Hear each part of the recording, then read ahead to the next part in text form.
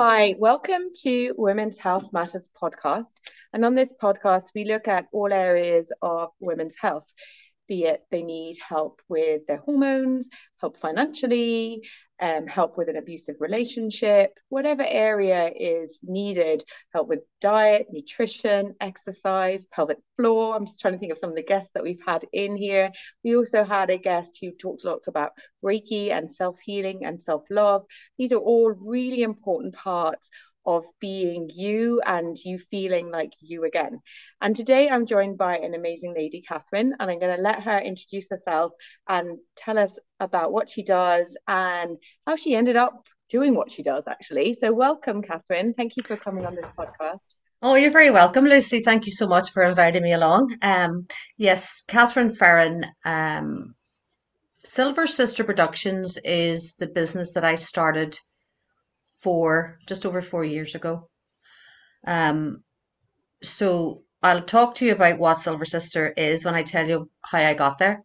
Um, Silver Sister Productions was born out of my passion for supporting women, in particular women who have suffered domestic or sexual violence. And when I say women, I also mean children, young girls of all ages. So I grew up in North Belfast, and I'm still here. I haven't moved too far. And I grew up with domestic violence, so I witnessed and experienced domestic violence firsthand growing up. And I think that's why I sort of went towards the work in regards to advocating and supporting women who had suffered domestic violence and especially children, because I knew what that was like. I knew what that experience was like for me and my brothers, my four siblings. So I think that was in the background of where my choices of work led me. So I've worked for Women's Aid for just over 20 years. And before that, I worked in the community as a family support worker. So I would have been there to support families who were going through some kind of crisis or needed some extra support. It could have looked like maybe there was child protection issues or it was prevention of child protection issues actually happening. So I learned a lot about being in other people's homes and trying to build up that rapport, especially when you're an invited guest into someone's home. So I learned very quickly to appreciate that I was a visitor and how, as a visitor or a professional, how I could bridge that gap between, are you statutory? Are you going to make my life worse? So I was able to manage to do that with, I suppose, the knowledge of my own childhood. A lot of the cases that I went out to support would have entailed domestic violence. That would have been on the case conference table. So that was difficult in a way for me because I never talked about it. I didn't talk to colleagues about it at the time. Certainly didn't speak to the women or the fathers and mothers that I was working with. I didn't never say, oh, I understand because, but it was sort of there. And then after a while working as a family support worker in the community, I decided I would like to go for an actual job doing that work directly with victims and survivors. So I worked in a refuge for 16 years, which was really interesting because every day it was different, obviously. So it was based in the centre of Belfast, and I would have worked with women from all over the world. Um, our refuge would have had 20 rooms, and there was one time where 16 of those were occupied with women whose language wasn't English, it wasn't their first language. I also worked with women who were trafficked for sexual exploitation and domestic servitude. And I also worked with women coming out of prison and women with mental health issues, addictions, and the whole impact of what domestic violence can do to a human being was presented through the door of the refuge over the 20 years or 16 years in the refuge, and the other 4 years was working with outreach. So people say, well, oh, that sounds sore. That sounds really hard work. And it was hard work, but I think because I was so focused in trying to do my best to support, I tried to learn as much as I could, not just academically, but also learn how to reach out to someone who is suffering without that power imbalance of, the social guardian and the victim. And I think living with those women and children, because that's what it was like. I was again in someone else's home. even though it was a refuge, there was 20 families there. I learned how to be able to build up rapport and have a relationship with those women who were there for support, so I could do the best that I could do to help How them did you do that? How heal. did you build up the rapport with them? I think humor a lot of the times. I know that might sound strange when you're greeting someone coming through the door whose life has turned upside down, and has lost their home, maybe their job, their status as a couple or a married couple, and the whole change that they have to go through. But I think I never took myself too seriously when it came to working directly with victims and survivors. And I think someone, I can't remember now where I read it, but it was really about taking the passenger seat, and the victim being in the driver's seat, and they have invited you there to support them. And you're never to say, look, I know a shorter route, I'll take the driver's seat. So I always knew that it was there, the focus was on what they wanted. So my job was to give them information and support. The support would have looked like things like going to the solicitors, going to the GP, going to court, going to the housing executive to try and get rehoused, going to new schools for their children, and being with them as opposed to speaking on behalf of. And I always felt I was at ease at knowing my role, and I think it worked really well because I built up good relationships with those women who were absolutely devastated because of the abuse and then the fact that they were now homeless. We also did some group work with them looking at about domestic abuse and how it impacted on them and their children. And there was a lot of fun in those groups, but there was a lot of tears as well. So I think humour, um, when it was appropriate, of course, I think that helped the rapport building, and people knew that they could come to me and speak to me about anything, and that I wasn't going to be too strict or too authoritarian, that I was someone who knew I could meet them where they were at. Uh, And what did I this, did, sorry, I'm going to interrupt you here again. Sorry, I don't mean to interrupt you. Did this help with your journey to healing, doing these workshops with these women, if you didn't address it yourself straight on? Mhm. Yeah, yeah. As I said earlier, in the previous job working in the community, I didn't talk to anyone about this. But I put myself in a position where I was surrounded by information, statistics, learning, the training that I was given. I couldn't ignore it. So I did seek some counselling support for that, only so that I could be a better support to the people that I was there to serve, as opposed to the pain of the journey that I had been through. But indirectly, that's where my healing happened, if you Mm. get me. So I went to it because not that I was breaking down in front of people or that I was carrying a lot of things home, because I understood about boundaries and I was getting regular supervision. I felt that I needed to look at this so that I could be a better person, also to get rid of maybe some of the pain, a lot of the pain, and the confusion of a child growing up with domestic violence coming into my adulthood, and that may have blurred my, I suppose my attitude towards perpetrators in particular, because women would cry because they missed their partners, they missed their husbands, they missed the father of their children. And I needed to understand about that loss. I needed to understand about forgiveness. I needed for my own father. So it was really useful for me. I sort of So, threw myself in the lion's den as regards to my own recovery from suffering domestic violence, I suppose, by actually living and breathing and learning about it on the job itself, if you understand. yeah, no, I do understand. And obviously, your father was the person who did the domestic violence. Is he still alive? Is he still around? And Yes. you, like your relationship with him after working with forgiveness work, did it help your relationship with him, or is he cut from your life now? Okay, that's a good question. Okay, so my mother, I have to mention her first. She passed away 5 years ago. I'm sorry to hear that. Thank you. She was able to leave. She left. She met him when she was married when she was 21. So she actually left him when she was 60. And she had 15 wonderful years of being free to Oh, choose that what she puts wanted to goosebumps do. down me for that. I'm so happy to hear that for her. That's She really really had lovely. so much fun. And I supported her in that, and I enjoyed every second of watching her. She was so full of life. Honestly, if she hadn't have had that experience, she'd probably been a poet, or she was amazing. And poetry she used to help her as well.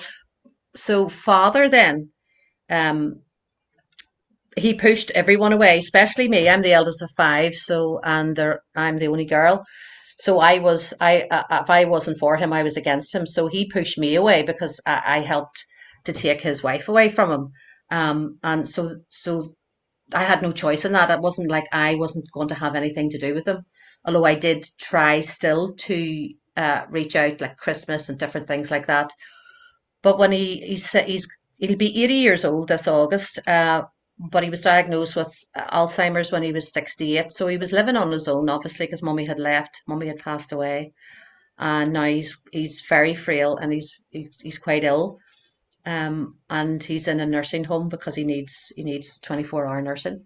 But what's interesting is that I'm the only one that actually goes to see him. I'm his care buddy. I'm the contact. I'm the one with the empowering. What do you call that when you enduring power of attorney?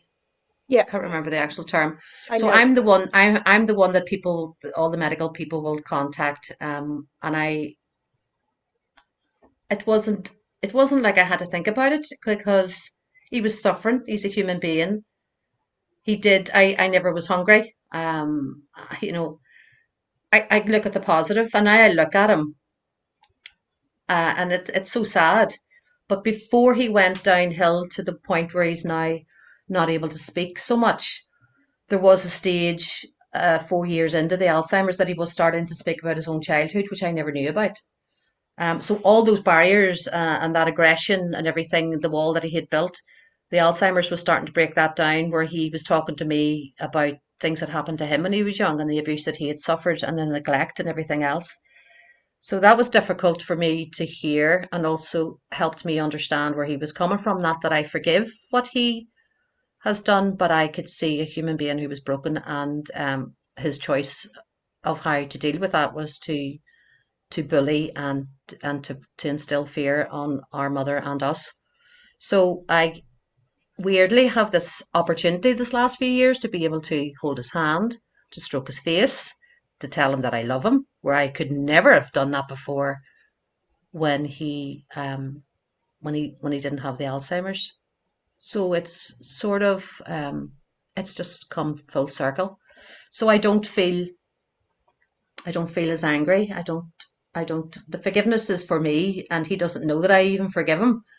And I believe he doesn't need to know that even if he hadn't Alzheimer's. So it's been a journey of understanding, compassion, and forgiveness. So That's very I, powerful what you said there. The forgiveness is for me because in this situation, it is about you, not him. yes. Mm. And I suppose the way that I show forgiveness is that I turn up. I will go. I will look after him as much as I can. Um, and I keep the rest of the boys in up to date with what's going on, and they have their reasons, and I don't push it, and I don't, you know, that's their journey that they need to go, and I'll support them. I'll support them through that if that's what they want. But they're all dealing with it in their own way. But it was funny. My mum, when she left him, she used to say things like, see when he goes, because she always thought he'd go before her. See when he goes, just put him in one of them funeral parlors. She like, don't be. Our culture here would be that you would keep someone in a way, you would wake them for 3 days, and they would be in your house, usually under the bay window. And I should go, don't, because nobody likes him. And I mean, don't be sitting up all night and 3 nights for him. And I would be like, Even this was 10 years ago.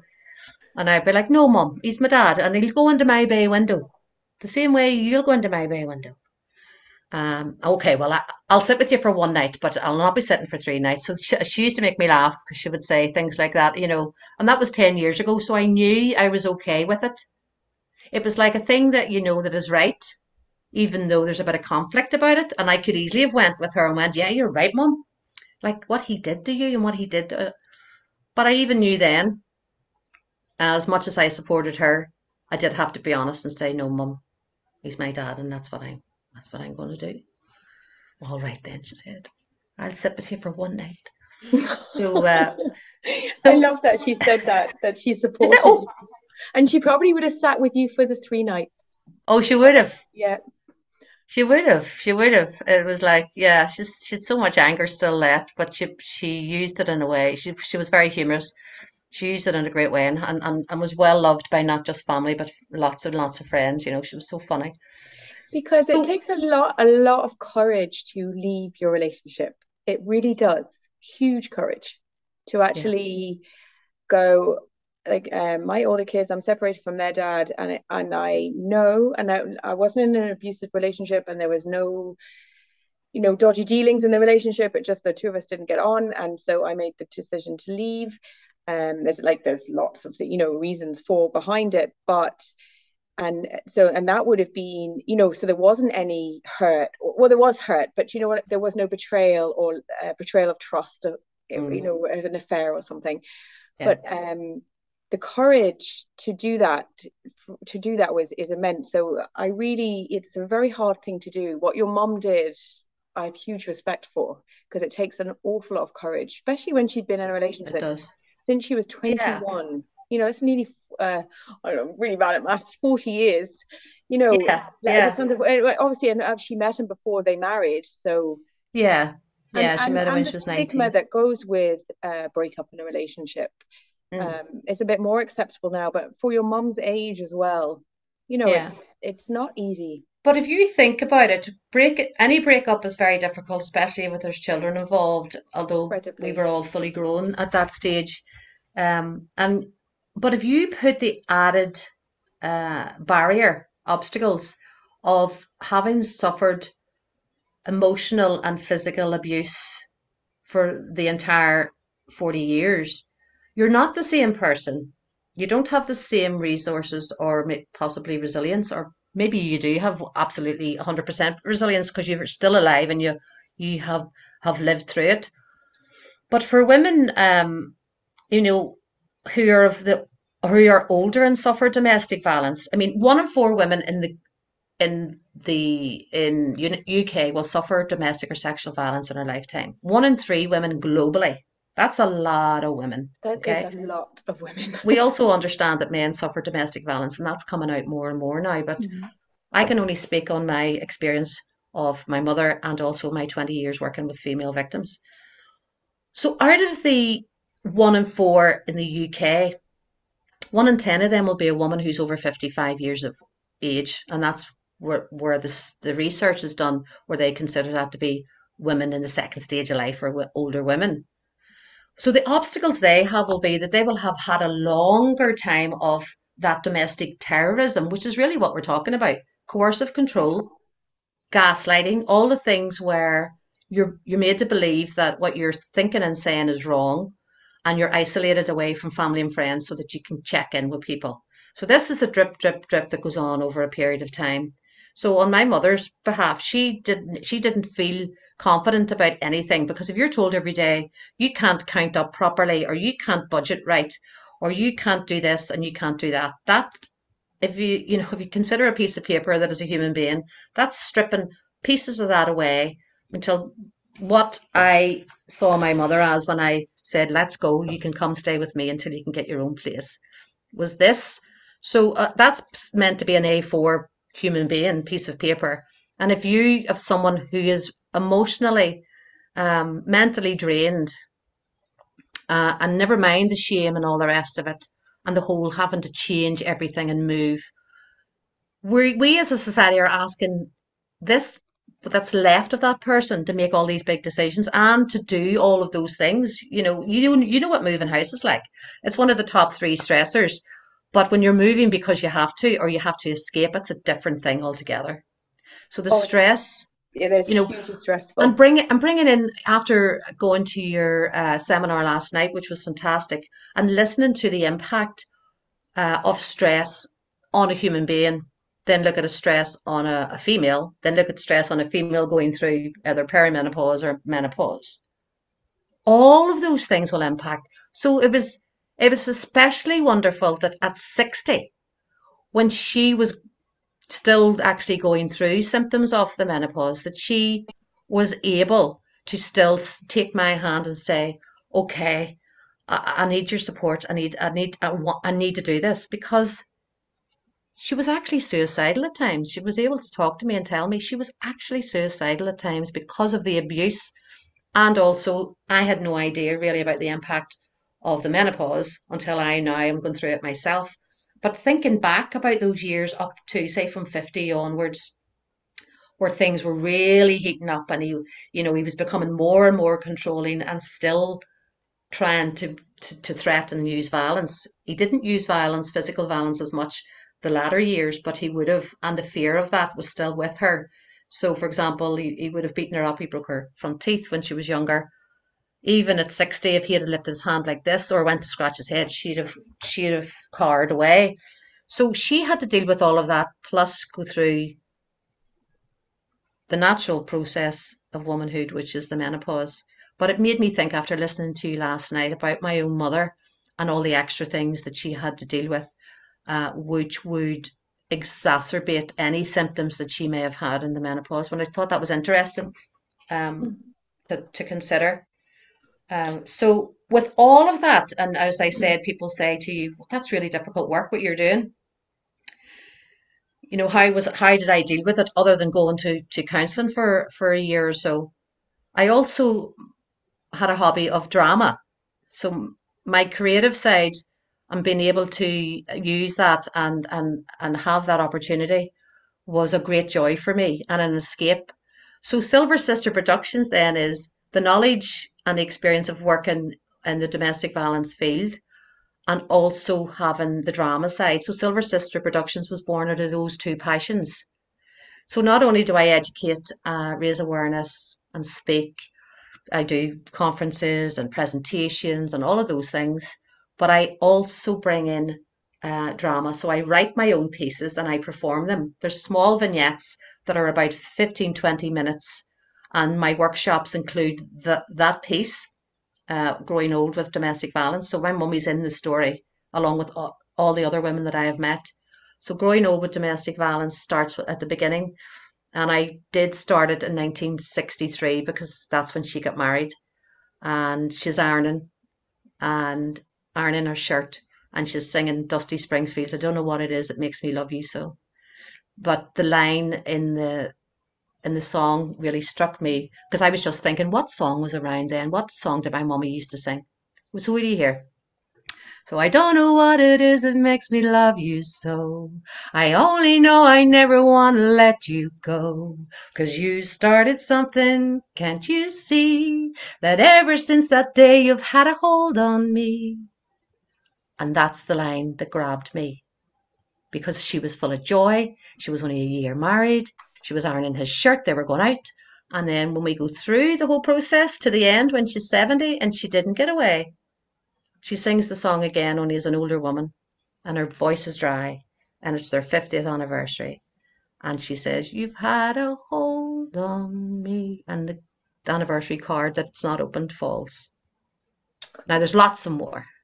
There's lots in the middle. You make me cry now. Oh no, Yeah.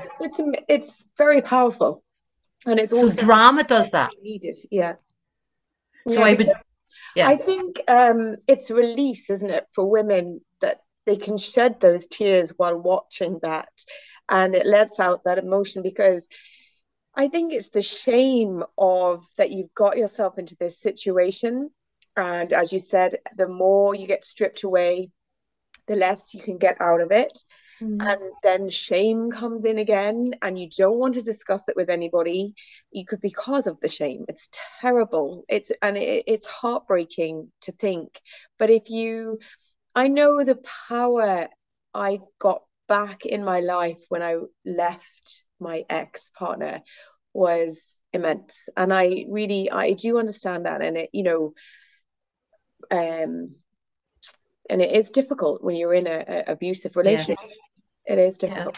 And shame and guilt are they're very close cousins, you know. Oh, The terrible. guilt, if you feel guilty because you've been told it's your fault, you're not a good enough mother, you're not a good enough woman, you're not this, you do start to believe it when you don't have any other networks or Absolutely. anyone to talk to.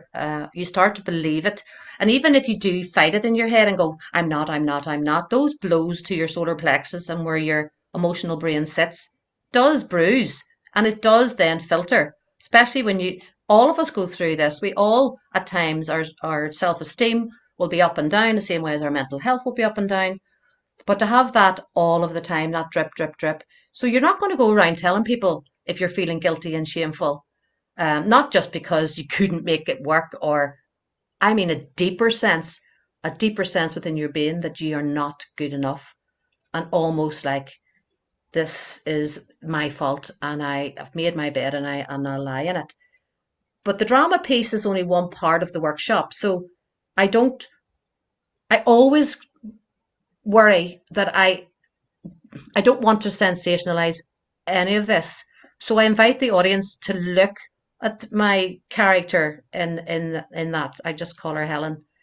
And I'll ask at each stage, because I do three different chairs to show three different stages of her time living with the abusive partner. And I'll ask, what do you think would have helped? I ask the audience. So I use it as almost like a forum theatre where people can say, well, see, when she went to see the psychiatrist in her 30s and her 40s, could you not have, told the psychiatrist? So I'll react. I'll say, well, what would you have said? So I will do that there and then. I'll go back into that and say, okay, I'm sitting with the That's psychiatrist. What will I do? incredibly powerful to do that. I love doing this. I know these women so well. I feel almost like I'm her. So I know that I can do that. I can improvise on the spot and give an authentic response from someone who knows. As a child, I mean, I haven't suffered domestic violence in a relationship.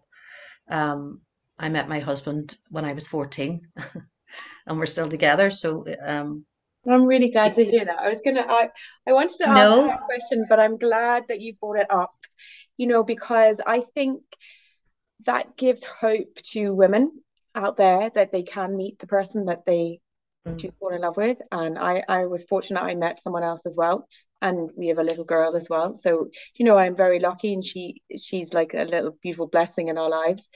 But yeah, so I think it's important to know that you can meet somebody that's good and isn't violent or abusive yes. So, physically, so verbally. he is the opposite to my father. And And I if knew it when I met him when I was 14 and a half. And we grew up together and I knew he's not, he's not like him. He's not this, tick, tick, tick. Even though I didn't get a sheet of paper, I tick. But, yes, and we have two grown-up children, a 30-year-old son and a 25-year-old daughter.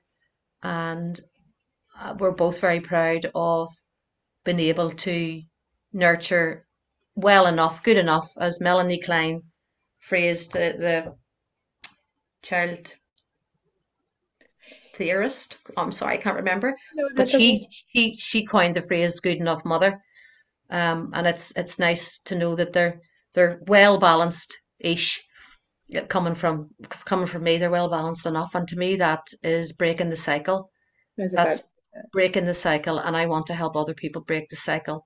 And I also want to understand why people abuse, and in particular men abuse, and I still haven't got the answer. And when I go to different conferences and webinars, and the last thing is always because people who have been hurt in childhood, who grow up with this and don't look at it and have some support with it, will choose to do that.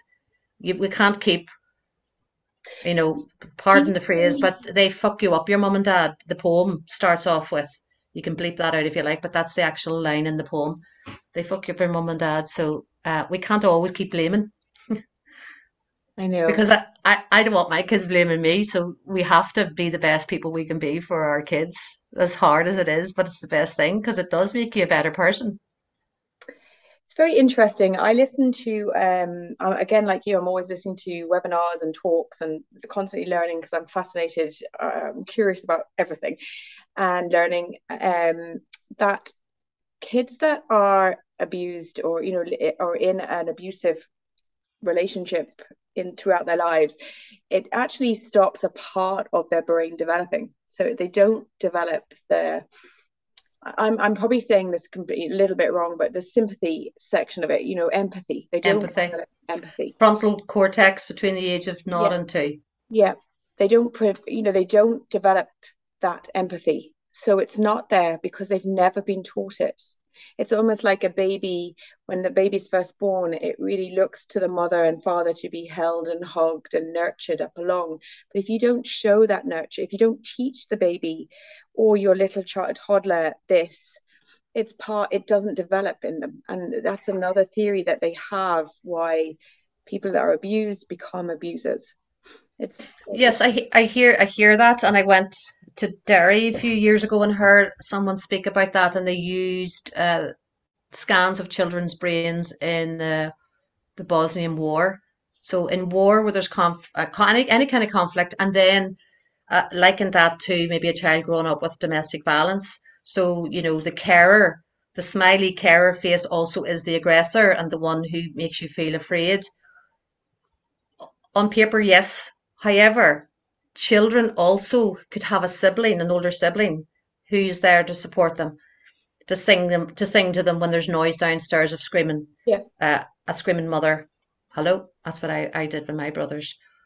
I had people that I could speak to, my cousins, and I just had a way of being playful, and I actually you would never have thought as a child that I was suffering from anything at all. I would have used the whole I'm going to do well in school, I'm going to be funny, I'm going to be liked, and it was exhausting because I was so sad and so afraid. So it doesn't necessarily mean that that's what the outcome's going to be. That is the potential if a child doesn't have someone else. So Helping Hands is a program that they would have done in Women's Aid to teach children protective behaviours, not necessarily talking to them about domestic violence, but primary school children.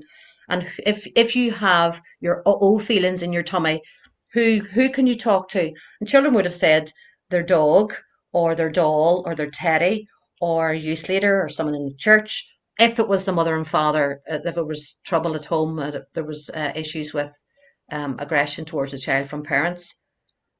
So if children have the opportunity to be able to talk and be seen and get support, then that doesn't necessarily have to happen.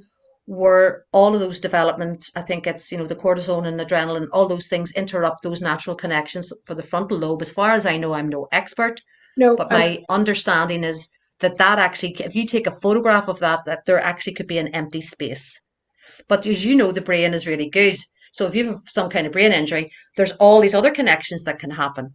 And the good news is at around adolescence, when everything is all getting wired up again, there is a window of opportunity for that child to also heal and for connections to happen. So they won't have that empty space as much as it was. wow, I didn't know that. That is an amazing piece of information to know, I actually. hope it's right, but that's what I remember. And when people are always hearing what I'm saying, they're like, "Oh, it's so awful. What about the children?" I suspect there's hope for children, even in the midst of that, in the midst of war, in the midst of domestic war. There's ways that children will find to connect and feel safe. Mm. And we just have to, first of all, recognize that they're not just witnesses of domestic abuse, they actually do experience it, and that there's a change now in the language around that. But so I love what I do. I am always looking for opportunities to raise awareness and to use interactive drama and creative writing and all of those things because that's the two things that I feel passionate about, and that's the two things that I'm actually good at. And that's another way of using that rapport I talked about when working with victims and survivors, of also inviting and facilitating space for an audience, both men and women, to be able to ask those questions or speak up. And I just think I have a knack for it, Lucy. You do. You actually do. Absolutely. And it's very interesting. As you know, my background is Chinese medicine. Yeah. And when you say that drama and it really, and curiosity and, learning really comes down to your root foundation, which is your kidney energy. So you're feeding that really powerfully with what you do. Oh, tell me more. My kidney. Yeah, Oh, yeah, kidney and adrenal. It really comes we kill our curiosity as we grow up, and I suppose no, I'm not a victim of childhood abuse, but there are, you've survived this, but it's your humor, your curiosity as a child, your playfulness that mm, that helped you through yeah, this process. yeah, And that comes from your root foundation, which is your kidney energy in Chinese medicine, and you're still feeding it.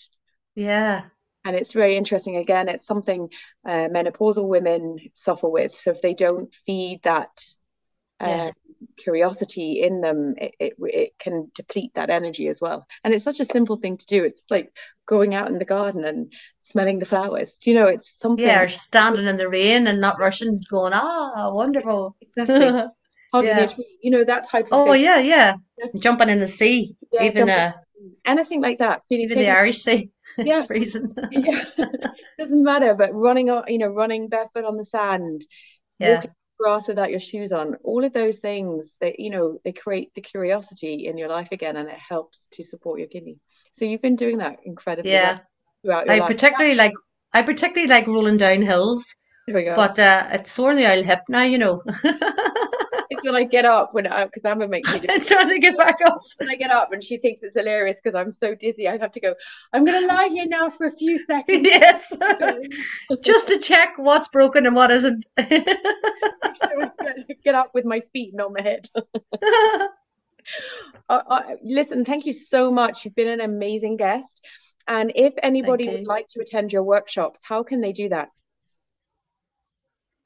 Well, I'm on Twitter, Instagram, Facebook, and my website is www.silversisterproductions.org. Brilliant. Thank you. And I will add as well in the notes at the end, if anybody wants to get my Menopause Made Easy free ebook, it's going to be right there in the links as well to join. Okay, thank you so much. Yes, Thank you, thank good. you.